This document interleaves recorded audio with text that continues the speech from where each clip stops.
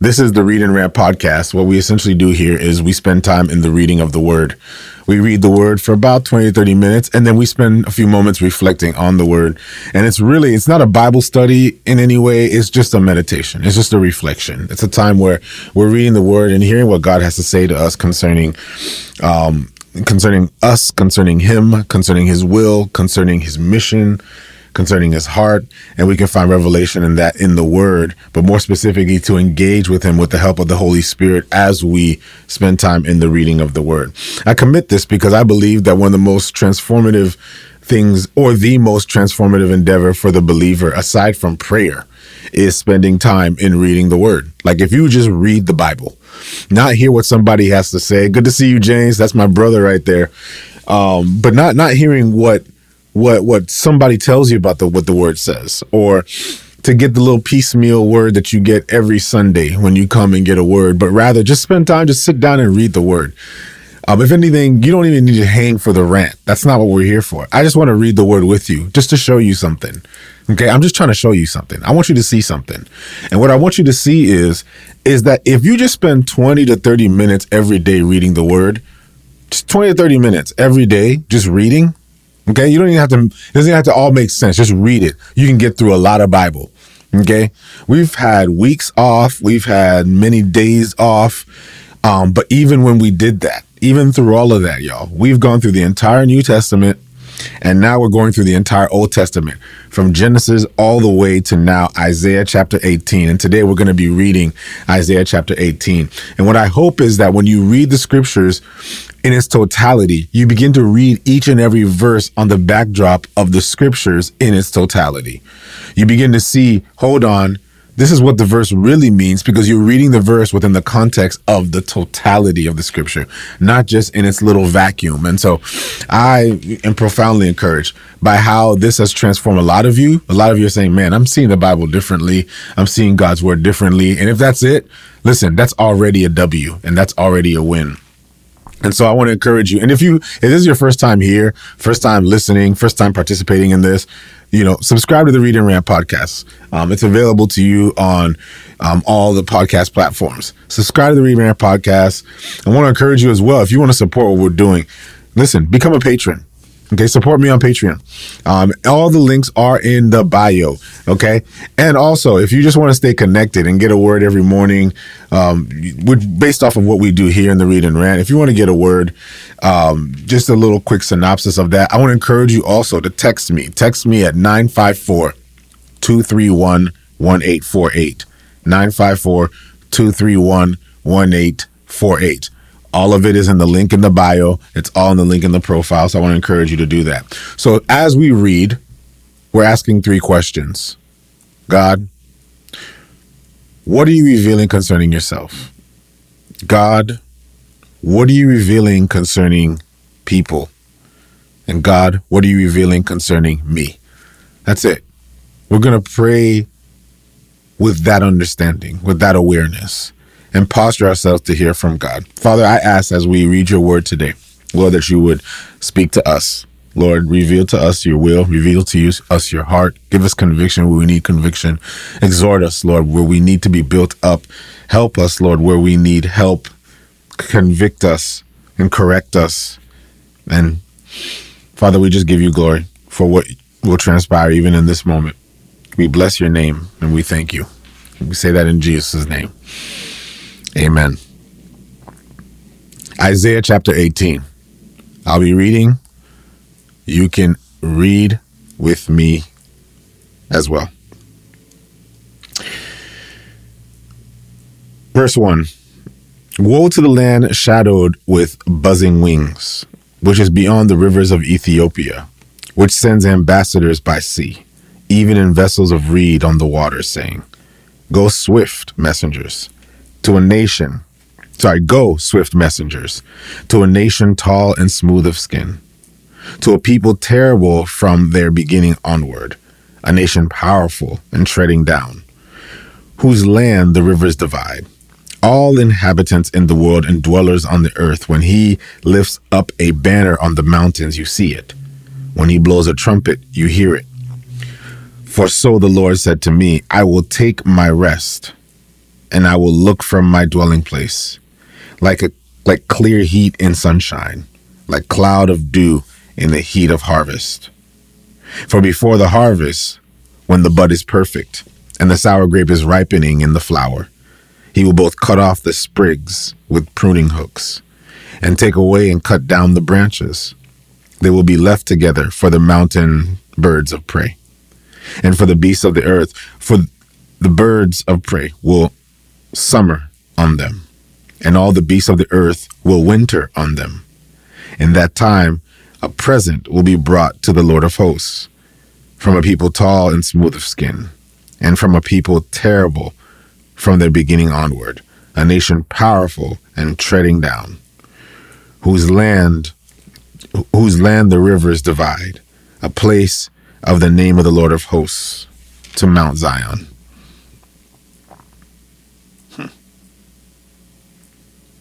Verse 1 in chapter 19. The burden against Egypt. Behold, the Lord rides on a swift cloud and will come into Egypt. The idols of Egypt will totter at its presence, and the heart of Egypt will melt in its midst. I will set Egyptians against Egyptians. Everyone will fight against his brother, and everyone against his neighbor. City against city, kingdom against kingdom. The spirit of Egypt will fall in its midst. I will destroy their counsel, and I will consult the idols and the charmers, the mediums and the sorcerers.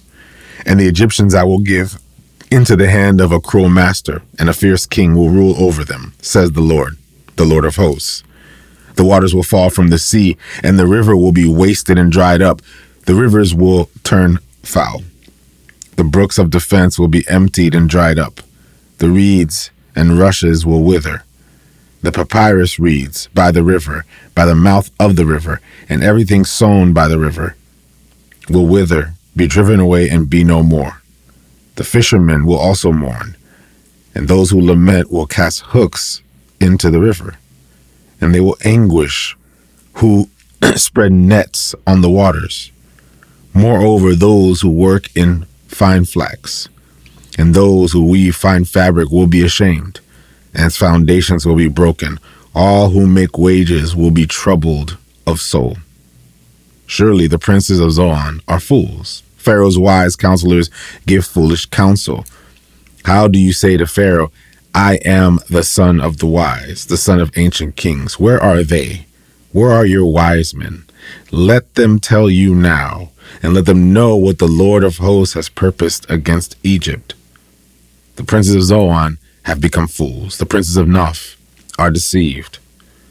They have also deluded Egypt, those who are in the mainstay of its tribes. The Lord has mingled a perverse spirit in her midst. They have caused Egypt to err in all her work. As a drunken man staggers in his vomit, neither will there be any work for Egypt, which the head or tail, palm branch or bulrush may do. In that day, Egypt will be like women, and will be afraid and fear because of the waving of the hand of the Lord of hosts, which he waves over it. And the land of Judah will be a terror to Egypt. Everyone who makes mention of it will be afraid in himself, because of the counsel of the Lord of hosts, which he has determined against it. In that day, 5 cities in the land of Egypt will speak the language of Canaan and swear by the Lord of hosts. One will be called the city of destruction. In that day, there will be an altar to the Lord in the midst of the land of Egypt, and a pillar to the Lord at its border. And it will be for a sign and for a witness to the Lord of hosts in the land of Egypt, for they will cry to the Lord because of the oppressors. And he will send them a savior and a mighty one, and he will deliver them. Then the Lord will be known to Egypt, and the Egyptians will know the Lord in that day, and will make sacrifice and offering. Yes, they will make a vow to the Lord and perform it, and the Lord will strike Egypt. He will strike and heal it. They will return to the Lord, and he will be entreated by them and heal them. In that day, there will be a highway from Egypt to Assyria, and the Assyrian will come into Egypt, and the Egyptian into Assyria, and the Egyptians will serve with the Assyrians. In that day, Israel will be one of 3 with Egypt and Assyria, a blessing in the midst of the land, whom the Lord of hosts shall bless, saying, Blessed is Egypt, my people, and Assyria, the work of my hands, and Israel, my inheritance. Isaiah 20. In the year that Tartan came to Ashdod, when Sargon, the king of Assyria, sent him, and he fought against Ashdod and took it. At the same time, the Lord spoke to Isaiah the son of Amoz, saying, Go and remove the sackcloth from your body, and take your sandals off your feet. And he did so, walking naked and barefoot. And the Lord said, Just as my servant Isaiah has walked naked and barefoot 3 years for a sign and a wonder against Egypt and Ethiopia, so shall the king of Assyria lead away the Egyptians as prisoners and Ethiopians as captives, young and old, naked and barefoot, with their buttocks uncovered, to the shame of Egypt.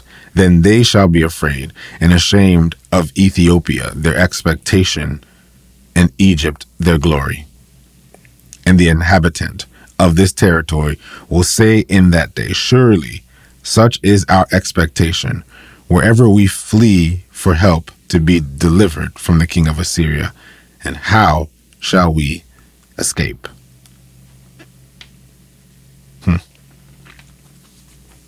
Isaiah 21.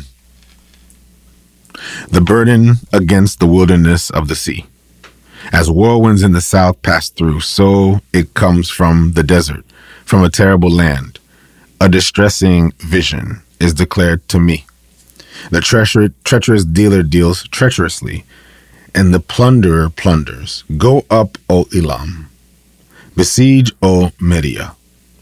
All its sighing I have made to cease. Therefore, my loins are filled with pain. Pangs have taken hold of me, with the pangs of a woman in labor. I was distressed when I heard it. I was dismayed when I saw it. My heart wavered. Fearfulness frightened me. The night for which I longed, he turned into fear for me. Prepare the table. Set a watchman in the tower. Eat and drink. Arise, you princes. Anoint the shield. For thus the Lord has said to me. Go set a watchman. Let him declare what he sees. And he saw a chariot with a pair of horsemen, a chariot of donkeys, and a chariot of camels. And he listened earnestly with great care, and he cried, A lion, my lord. I stand continually on the watchtower in the daytime. I have sat at my post every night. And look, here comes a chariot of men with a pair of horsemen. Then he answered and said, Babylon is fallen, and all the carved images of her gods he has broken to the ground. Oh, my threshing, and the grain of my floor, that which I have heard from the Lord of hosts, the God of Israel, I have declared to you. The burden of Duma. He calls me out of Seir. Watchman, what of the night? Watchman, what of the night? The watchman said, The morning comes, and also the night. If you will inquire. Return, come back. The burden against Arabia. In the forest in Arabia you will lodge. O you traveling companies of Dedanites. O inhabitants of the land of Tema. Bring water to him who is thirsty. With their bread they meet him who fled. For they fled from the swords, from the drawn sword, from the bent bow, and from the distress of war. For thus the Lord said to me, Within a year, according to the year of a hired man, all the glory of Kedar will fall. And the remainder of the number of archers, the mighty men of the people of Kedar, will be diminished, for the Lord God of Israel has spoken it. Isaiah 22. The burden against the valley of vision. What ails you now, that you have all gone up to the housetops, you who are full of noise, a tumultuous city, a joyous city? You slain men are not slain with the sword, nor dead in battle. All you rulers have fled together. They are captured by the archers. All who are found in you are bound together. They have fled from afar. Therefore he said, look away from me. I will weep bitterly. Do not labor to comfort me because of the plundering of the daughters of my people, for it is a day of trouble and treading down and perplexity by the Lord God of hosts in the valley of vision, breaking down the walls, and of crying to the mountain. Elam bore the quiver with chariots of men and horsemen, and Kir uncovered the shield. It shall come to pass that your choicest valleys shall be full of chariots, and the horsemen shall set themselves in array at the gate. He removed the protection of Judah. You looked in that day to the armor of the house of the forest. You also saw the damage to the city of David, that it was great. And you gathered together the waters of the lower pool. You numbered the houses of Jerusalem, and the houses you broke down to fortify the wall. You made a reservoir between two walls for the water of the old pool, but you did not look to its maker, nor did you have respect for him who fashioned it a long time ago. And in that day, the Lord God of hosts called for weeping and mourning, for baldness and for girding with sackcloth, but instead joy and gladness, slaying oxen and killing sheep, eating meat and drinking wine. Let us drink, for tomorrow we die. Then it will be revealed in my hearing by the Lord of hosts, surely for this inquiry there will be no atonement for you, even to your death, says the Lord of hosts. Thus says the Lord God of hosts, go, proceed to this steward, to Shebna, who is over your house, and say, what have you here, and whom have you here, that you have hewn the sepulchre here, as he who hews himself a sepulchre on high, who carves a tomb for himself in a rock. Indeed, the Lord will throw you away violently, O mighty man. I will surely seize you. I will surely turn violently and toss you like a ball into a large country. There you shall die, and there your glorious chariots shall be the shame of your master's house. So I will drive you out of your office, and from your position I will pull you down. Then it shall be in that day that I will call my servant Eliakim, the son of Hilkiah. I will clothe him with your robe, strengthen him with your belt. I will commit your responsibility into his hand. He shall be a father to the inhabitants of Jerusalem and to the house of Judah. The key of the house of David I will lay on his shoulder. So he shall open, and no one will shut. And he shall shut, and no one shall open. I will fasten him as a peg in a secure place, and he will become a glorious throne to his father's house. They will hang on him all the glory of his father's house, the offspring and the posterity, all the vessels of small quantity, from the cups to all the pitchers. In that day, says the Lord of hosts, the peg that fastened in the secure place will be removed and be cut down and fall, and the burden that was on it will be cut off, for the Lord has spoken. Tough words. Chapter 23. The burden against Tyre. Wail, you ships of Tarshish, for it is laid waste, so that there is no house, no harbor. From the land of Cyprus it is revealed to them. Be still, you inhabitants of the coastland, you merchants of Sidon, whom those who cross the sea have filled, and on great waters the grain of Shihor. The harvest of the river is her revenue, and she is the marketplace for the nations. Be ashamed, O Sidon, for the sea has spoken. The strength of the sea, saying, I do not labor, nor bring forth children, neither do I rear young men, nor bring up virgins. When the report reaches Jerusalem, they will also be in agony at the report of Tyre. Cross over to Tarshish. Wail, you inhabitants of the coastland. Is this your joyous city?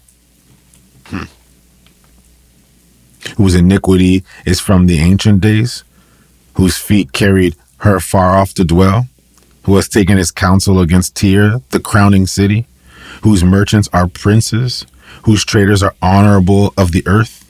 The Lord of hosts has purposed it, to bring dishonor and pride of all glory, to bring into contempt all the honorable of the earth, overflow through your land like the river. O daughter of Tarshish, there is no more strength. He stretched out his hand over the sea. He shook the kingdoms. The Lord has given a commandment against Canaan to destroy its strongholds. And he said, you will rejoice no more. O you oppressed virgin daughter of Sidon, arise, cross over to Cyprus. There also you will have no rest. Behold, the land of the Chaldeans, this people, which was not, Assyria founded it.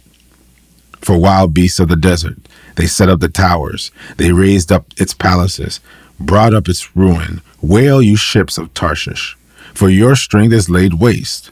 Now it shall come to pass in that day that Tyre will be forgotten 70 years, according to the days of one king. At the end of 70 years, it will happen to Tyre as in the song of the harlot. Take a harp, go about the city, you forgotten harlot. Make sweet melody, sing many songs, that you may be remembered. And it shall be, at the end of 70 years, that the Lord will deal with Tyre. She will return to her hire and commit fornication with all the kingdoms of the world on the face of the earth. Her gain and her pay will be set apart for the Lord, and it will not be treasured nor laid up, for her gain will be for those who dwell before the Lord to eat sufficiently and for fine clothing. Isaiah 24. Behold, the Lord makes the earth empty and makes it waste, distorts its surface, and scatters abroad its inhabitants. And it shall be, as with the people, so with the priest, as with the servant, so with his master, as with the maid, so with her mistress, as with the buyer, so with the seller, as with the lender, so with the borrower, as with the creditor, so with the debtor. The land will be entirely emptied and utterly plundered. The Lord has spoken his word. The earth mourns and fades away. The world languishes and fades away. The haughty people of the earth languish.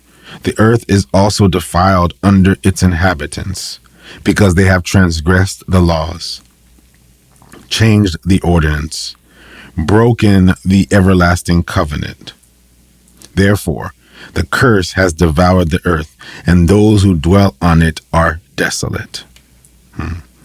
The new wine falls, the vine languishes. All merry-hearted sigh. The mirth of the tambourine ceases. The noise of the jubilant ends. The joy of the harp ceases. They shall not drink wine with a song.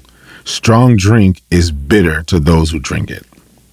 The city of confusion is broken down. The house is shut up so that none may go in. There is a cry for wine in the streets. All joy is darkened. The mirth of the land is gone. In the city of desolation is left. The gate is stricken with destruction. When it shall be thus in the midst of the land among the people, it shall be the shaking of an olive tree, like the gleaning of the grapes when the vintage is gone. They shall lift up their voice, they shall sing for the majesty of the Lord. They shall cry aloud from the sea. Therefore, glorify the Lord in the dawning light, for the name of the Lord God of Israel in the coastlands of the sea. From the ends of the earth we have heard songs, glory to the righteous. But I said, I am ruined, ruined. Woe to me. The treacherous dealers have dealt treacherously. Indeed, the treacherous dealers have dealt very treacherously. Fear and pit and the snare are upon you, O inhabitants of the earth. And it shall be that he who flees from the noise of the fear shall fall into the pit. And he who comes up from the midst of the pit shall be caught in the snare. For the windows from on high are opened, and the foundations of the earth are shaken. The earth is violently broken. The earth is split open. The earth is shaken exceedingly. The earth shall reel to and fro like a drunkard, and shall totter like a hut. Its transgression shall be heavy upon it, and it will fall and not rise again. It shall come to pass in that day that God will punish on high the hosts of exalted ones, and on the earth kings of the earth. They will gather together, as prisoners are gathered to the pit, and will be shut open in the prison. In many days they will be punished. Then the moon will be disgraced, and the sun ashamed, for the Lord of hosts will reign on Mount Zion and in Jerusalem before his elders gloriously. I'm going to stop here. We read a good portion of scripture today, continuing our reading of the book of Isaiah. Now, if you read this book and you read it in a vacuum, you can go so many directions. If you read this book and you read it in a vacuum, you're going to say, well, what is this talking about? What is this pointing to? What is this referring to? Is he talking about me? Is this the future? Is this now? Was this in the past? What's going on here? This doesn't sound sweet. This doesn't sound very attractive. This doesn't sound very pleasant. I will bet money. I'm not a betting man, but if I were a betting man, I would bet money that if you're one of those Bible readers who like to highlight your text, you got no highlights over here.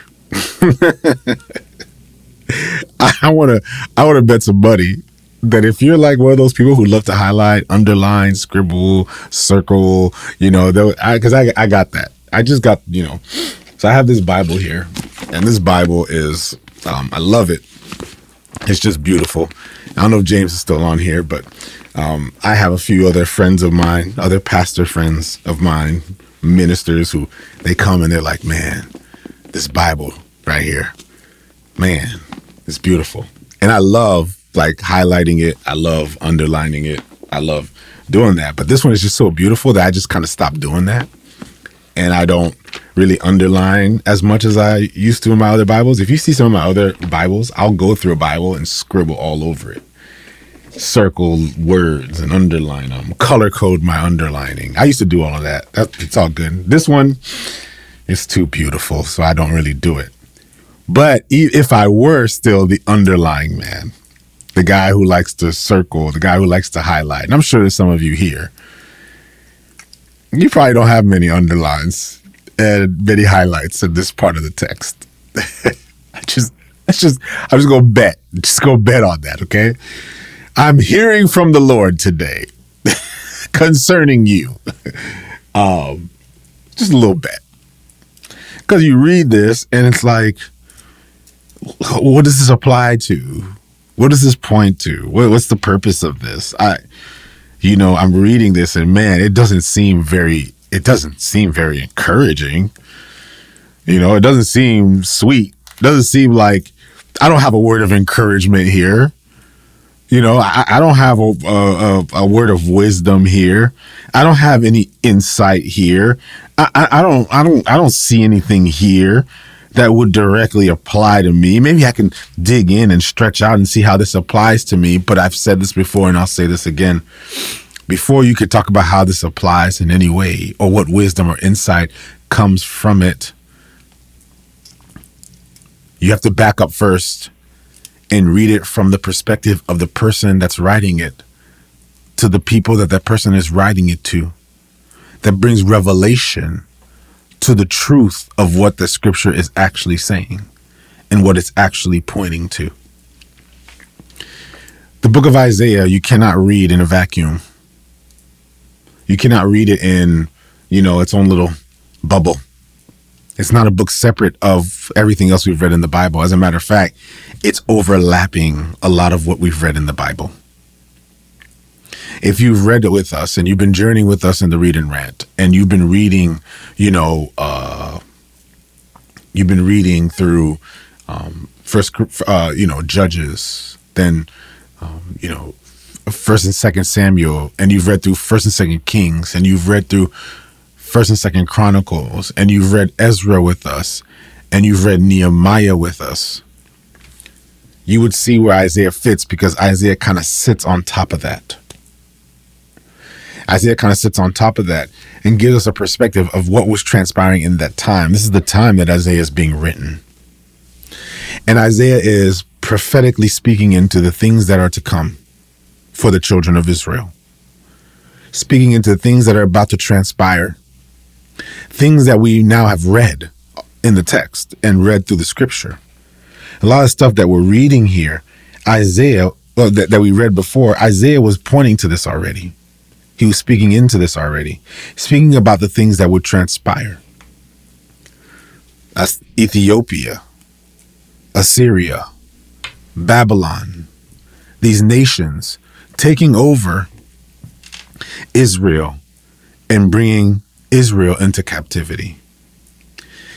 And so I talked about this yesterday, that when you read through the book of Isaiah, not yesterday, 2 days ago, sorry about that, not yesterday, but 2 days ago, the one thing that really sticks out from that text is that God is so about his kingdom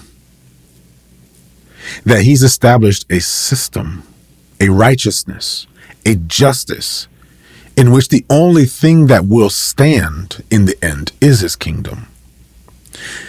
And I pointed to this reality that every kingdom is temporary. That's right. Every kingdom is temporary. Every empire is temporary. Every sovereignty that you see on the earth is temporary. Yes, in the way that Babylon was temporary, in the way that the empires in Ethiopia were temporary, in the way that the empires in Egypt were temporary, in the way that the Roman Empire is temporary or was temporary. The same way, even our empires today are temporary. They're temporary because they run on a source and a system that cannot last. Greed, power, money, pleasure, gratification, influence. All these things, these kingdoms have been established on them. Idolatry, you name it. Control, yes. All these things that these empires were built on, they're built on things that will not last. And I'll say this, and this may make me sound radical, it may make me sound, there's no kingdom now on earth that will stand. That's right. As much as you think that America is the greatest nation in the world, it will not stand forever. As much as you would like to think, well, the next empire, China had its empire. China had its moment. Isn't it funny how every nation has its moment? And it's a cyclical start and end. Kingdoms are built and then kingdoms fall. They are built and they fall. And isn't it funny how they're all built the same way and how they all seemingly fall the same way? Doesn't matter how great of a country you're in, it's temporary. America, temporary. Something may come after that. And something may come after that. But there's one kingdom that will stand forever. And that's the kingdom of God. The kingdom of God will stand forever. Forever. And here was the thing, is that Israel was given a specific task. Israel was given the specific task of bringing revelation of the kingdom of God. As a matter of fact, it was never meant to be the kingdom of Israel. How do we know that? We know that because remember that God didn't see establishing a king in Israel as the plan. He saw it as a contingency because of the sin of the people who wanted for there to be a king. So out of God's disdain, he called Samuel to anoint a king. And notice, they anointed kings and not one of them stood. You want to know why? Not a single one of them stood. Because they all eventually were influenced by the very principalities, the cultural streams, the influences of the nations that surrounded them. They became like the pagan nations. And so the kings all fell to the same demise. If you notice and you read, if you read through the text, and I love when people say, well, you know, the children of Israel was chosen by God. But notice, Israel continued to fall.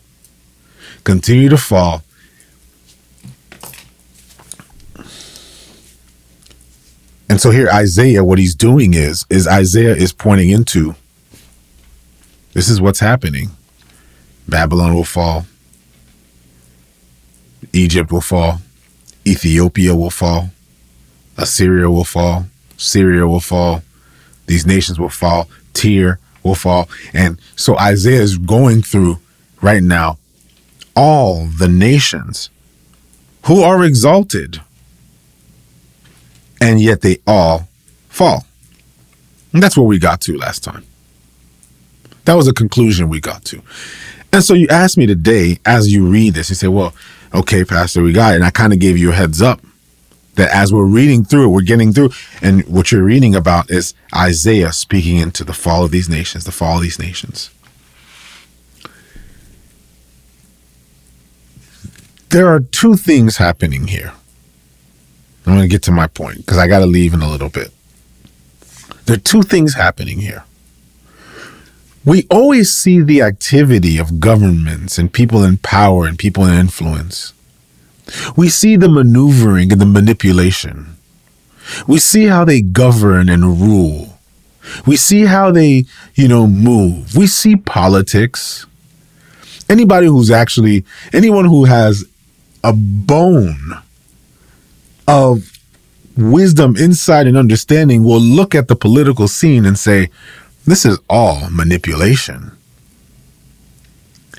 And they'll look at the sphere and say, there are other things at play here. And so while you see all this happening, economies and governments and institutions, we see all this happening here. We see economies, we see governments, we see all that. We see everything that's going on, everything that's transpiring. We see agendas. We see all of that. But there's something else going on. You see, it's funny to me how we don't see the intelligence behind the system. It's funny to me how we don't see that there's other forces at play. There are other things going on. I'm pointing to something here because I don't want to get ahead of myself, because Isaiah's going to bust it wide open in a few more chapters. Isaiah's going to bust it wide open. But right now what Isaiah is saying is, he's saying, look at what you see. And he's saying, tell me that you don't see continuity in this. Look at what you see and tell me you don't see that there's an influence behind all this. Look at what you see and tell me that there isn't something bigger at play, something bigger at stake. Tell me, seeing what you see, that you don't see that this is just a part of a much bigger story, part of a much bigger agenda, part of a much bigger plan. There's a war happening in a realm that we cannot see. Oh, there's something at play in a realm that we cannot see. And Isaiah can see it. Isaiah can see it. And because Isaiah can see it, Isaiah is putting on paper what he sees. And he's saying, while you guys think that this is what this is all about, let me tell you what's actually happening. And so Isaiah is speaking into things that are about to come because of the prophetic insight and wisdom that he has concerning not only his conviction about what God has called Israel to be and what God has called Israel to become, because he knows the heart of God, the will of God, the mind of God. He knows that he has already entered into the presence of God. We just read this in Isaiah chapter 6, where we see that he enters into the throne room when he comes before God, and there he sees who he is. And even when he sees who he is, God puts a hot coal over his mouth. And he puts a hot coal and reveals to him that I'm going to use you. Even in your impurity, I'm going to purify your mouth so that you can speak and reveal the things that are happening and transpiring in the realm that nobody's looking at. Because everybody is not looking to see that there's a spiritual dimension to this. Can I just do one quick little side note and one quick little thing? I find that when people talk about the spiritual, or they talk about spirituality, what they're talking about is self-glory and self-help. I find when people are talking about the spiritual, they're actually just talking about the emotional. Or when they're talking about the spiritual, they're talking about the deeply emotional. They're not understanding that the spiritual cannot be spiritual apart from God. God is spirit, and they that worship him in spirit and in truth. Apart from God, Yahweh, there is no spiritual. You can call it self-help, you can call it self-glory, you can call it, there is no spiritual apart from God. Yahweh, Elyon, the great I am. But when we talk about the spiritual, and I know we don't have enough time to speak into this because this is where it gets real, this is where people start going, oh, well, wait, hold on, wait, what? Because I like that you just mentioned that there are angels and there are demons and there are all these other things and all these other beings and they all do not exist apart from God. And yet there's a war happening in this realm. Isaiah is bringing to light the very reality that God is executing his justice and his judgment. And his justice has nothing to do with your power, your comfort, your ability, has nothing to do with sometimes when we call our inherent rights or my own self actualization and my own ideation of my own self and all that. No, that's not what it is when he's talking about what he's about to accomplish and about to do. This is all about his glory. This is all about his glory. And this is all about God establishing a kingdom. I know this is digging in because this is just a prelude about where things are about to go. This is just a prelude to help you understand what's about to transpire moving forward. Because we read this and we see the earth being violently shaken, the earth being split open. We see the buildings that are being destroyed, cities being brought to desolation. We see in the text as we're reading here, the proclamations that are being made against Tyre, this once joyous city that now is about to be destroyed. We see it and we see all these things transpiring, not realizing that this judgment is about an ushering of something new. This is about God doing something new, because these kingdoms cannot stand and they will not stand. So I'm going to leave you with this thought and then we're going to call it. But I want to leave you with this thought because this is going to leave us all in attention today. Is this: What does the kingdom of God look like?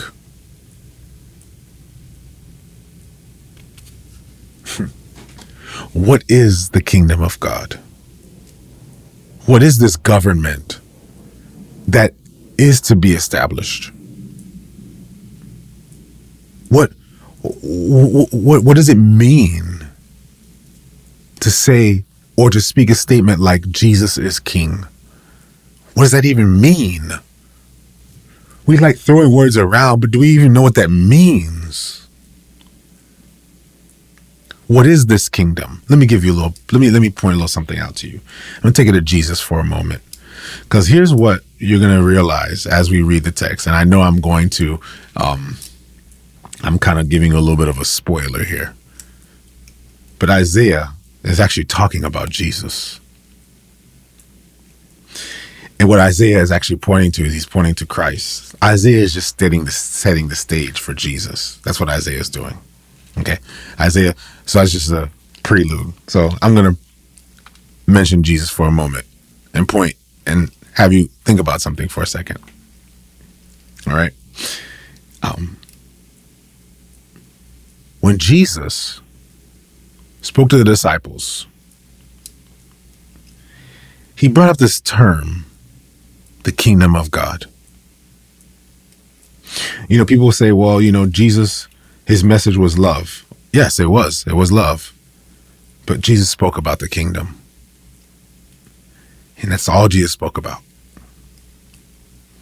And he used all these analogies to describe the kingdom because the kingdom was such a profoundly abstract and obtuse idea.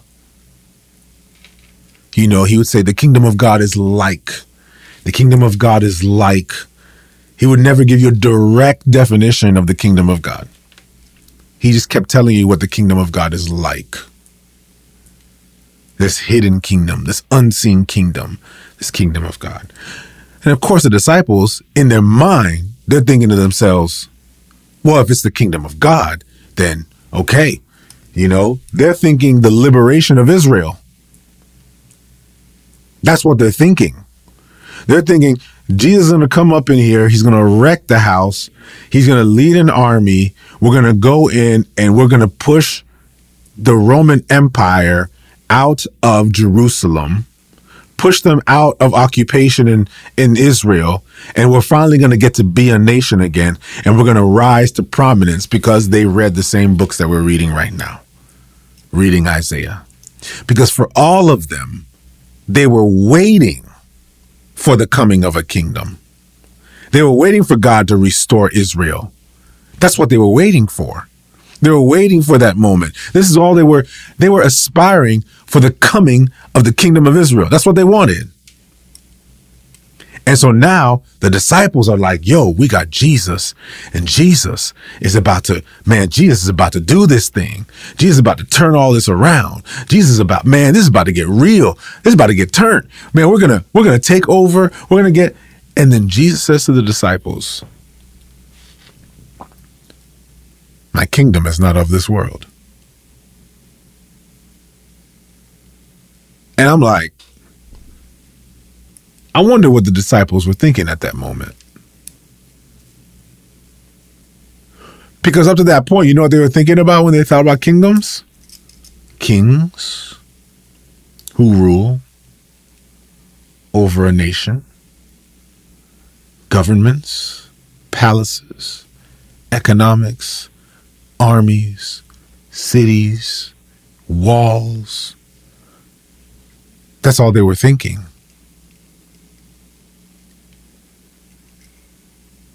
And then Jesus says to them, my kingdom is not of this world. And I bet they were going, what is he saying? Does anybody? I bet I can see right now Andrew and Peter looking at each other going, what does he mean by that? Can somebody translate? What did he's been talking about the kingdom. Now he's saying it's not of this world. Like it's not here. It's not. I'll make it real simple. When he said his kingdom is not of this world, he's saying you can't see his kingdom.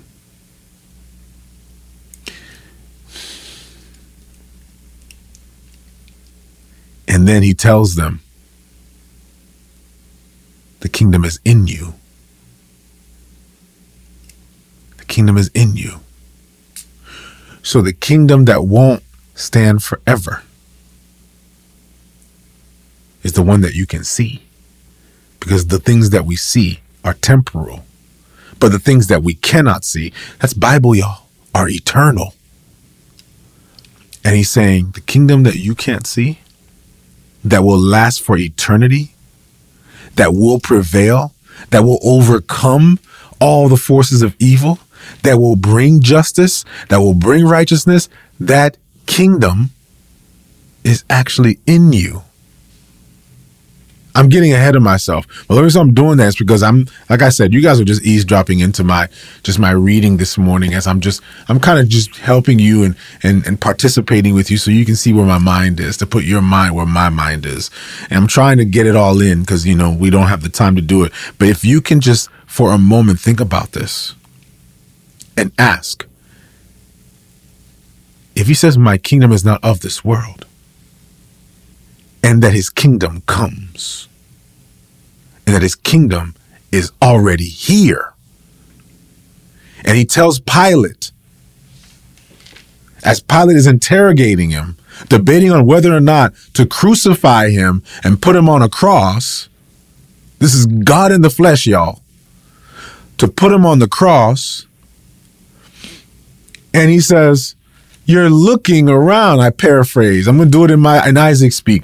You're over here looking around, looking for the kingdom, floating, and you're kind of just looking around and you're asking me if I'm a king, and I'm telling you I am a king in my kingdom, and you're like, where's this kingdom? Because you think the kingdom is a location, you think the kingdom is a place, and he's like, the kingdom is in you. Of course, Pilate walks out and says, man, this guy's no threat to nobody, because he didn't even see it either.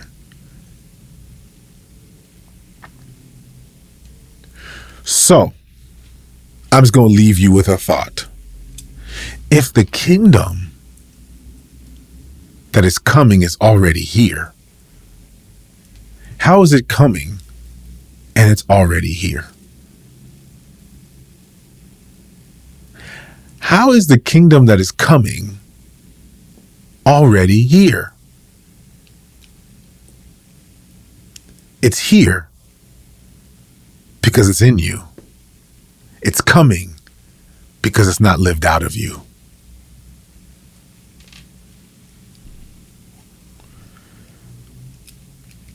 It's here because it's in you. It's coming because it needs to be expressed out of you.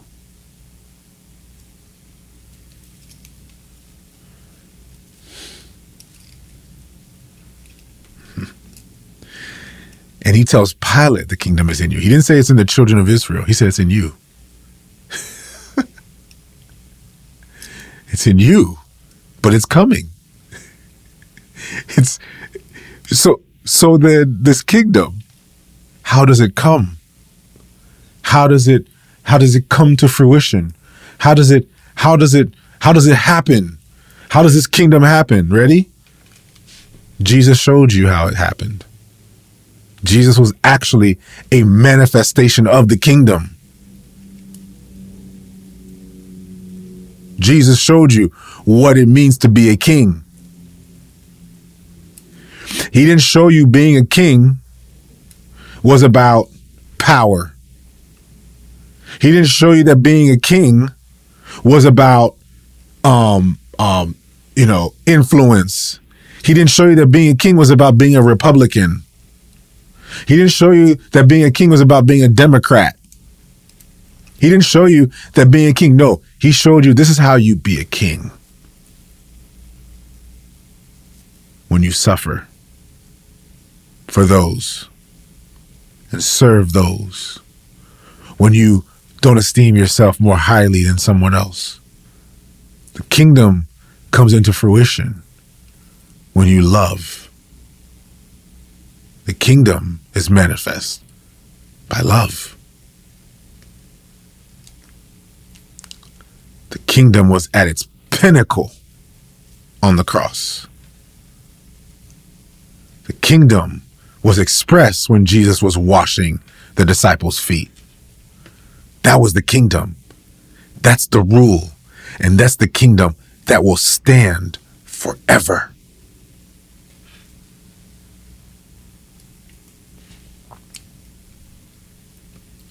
And that's why his kingdom is above all kingdoms. And that's why his kingdom will stand forever.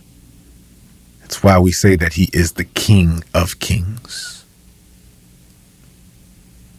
Because where kings will rise and fall, Christ will live on forever. And where kingdoms rise and fall, his kingdom will stand forever. And even when people decide to do what they want to do, however they want to do it, in whatever way they want to do it, they will fall. But Christ will reign forever. Jesus is king right now. And Jesus is not going anywhere. And the moment we begin to see the revelation of his kingdom in the hearts, in the lives of humanity, in that moment we will see heaven finally meet earth. It's already here. We just haven't lived it out yet.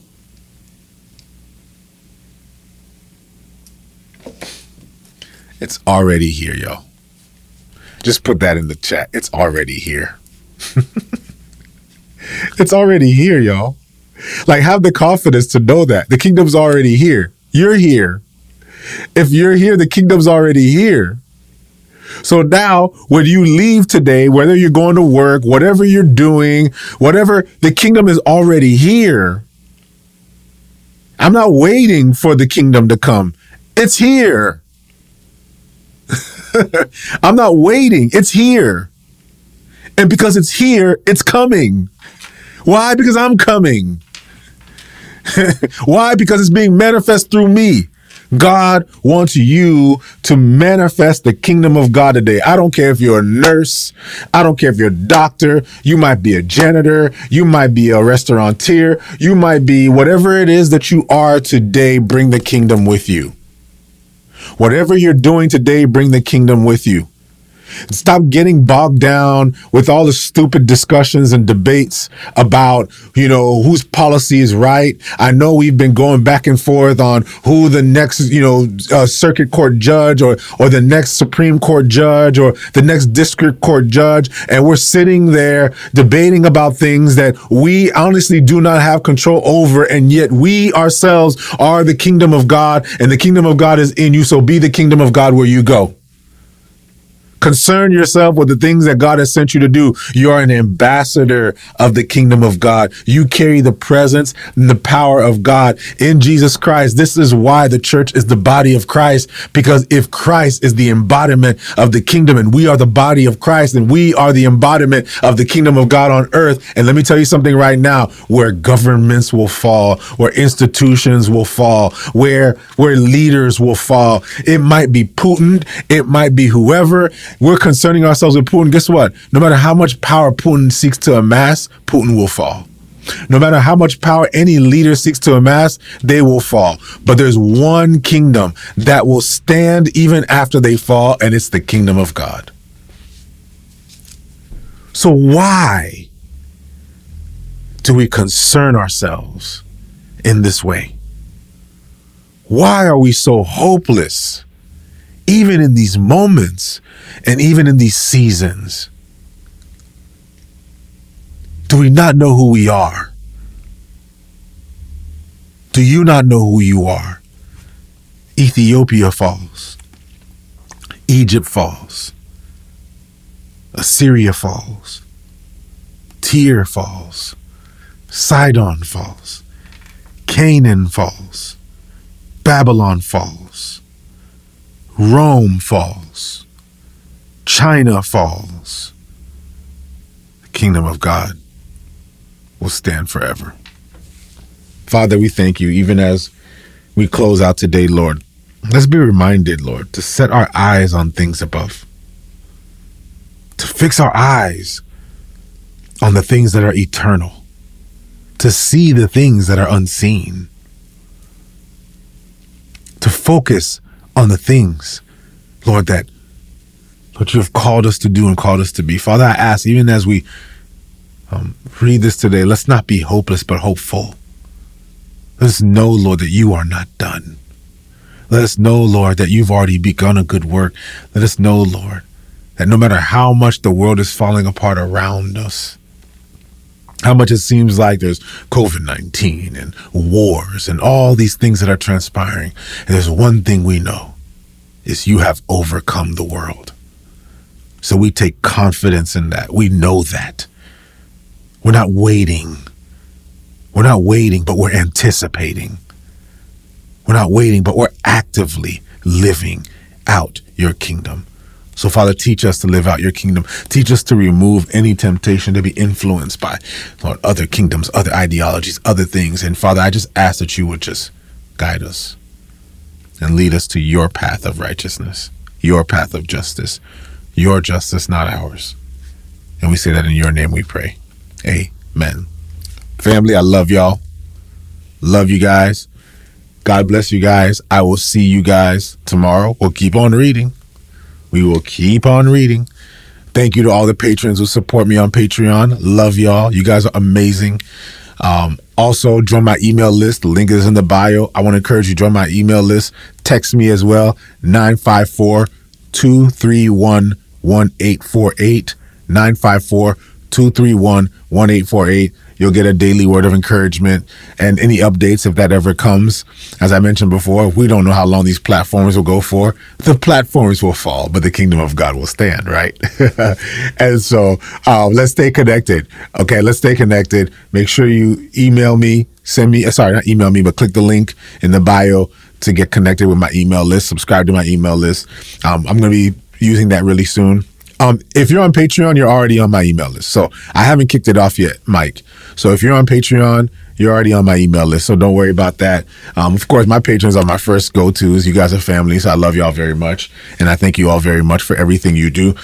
But guys, I'm excited. I got some amazing news coming soon. So stay tuned. I'm going to be sharing it with you all. Probably, we'll see. But we're working it out. So I got to get going. But I love y'all. See you guys tomorrow. We'll keep reading. Remember today, His kingdom come, and it's already here. God bless y'all. Love y'all. Peace out.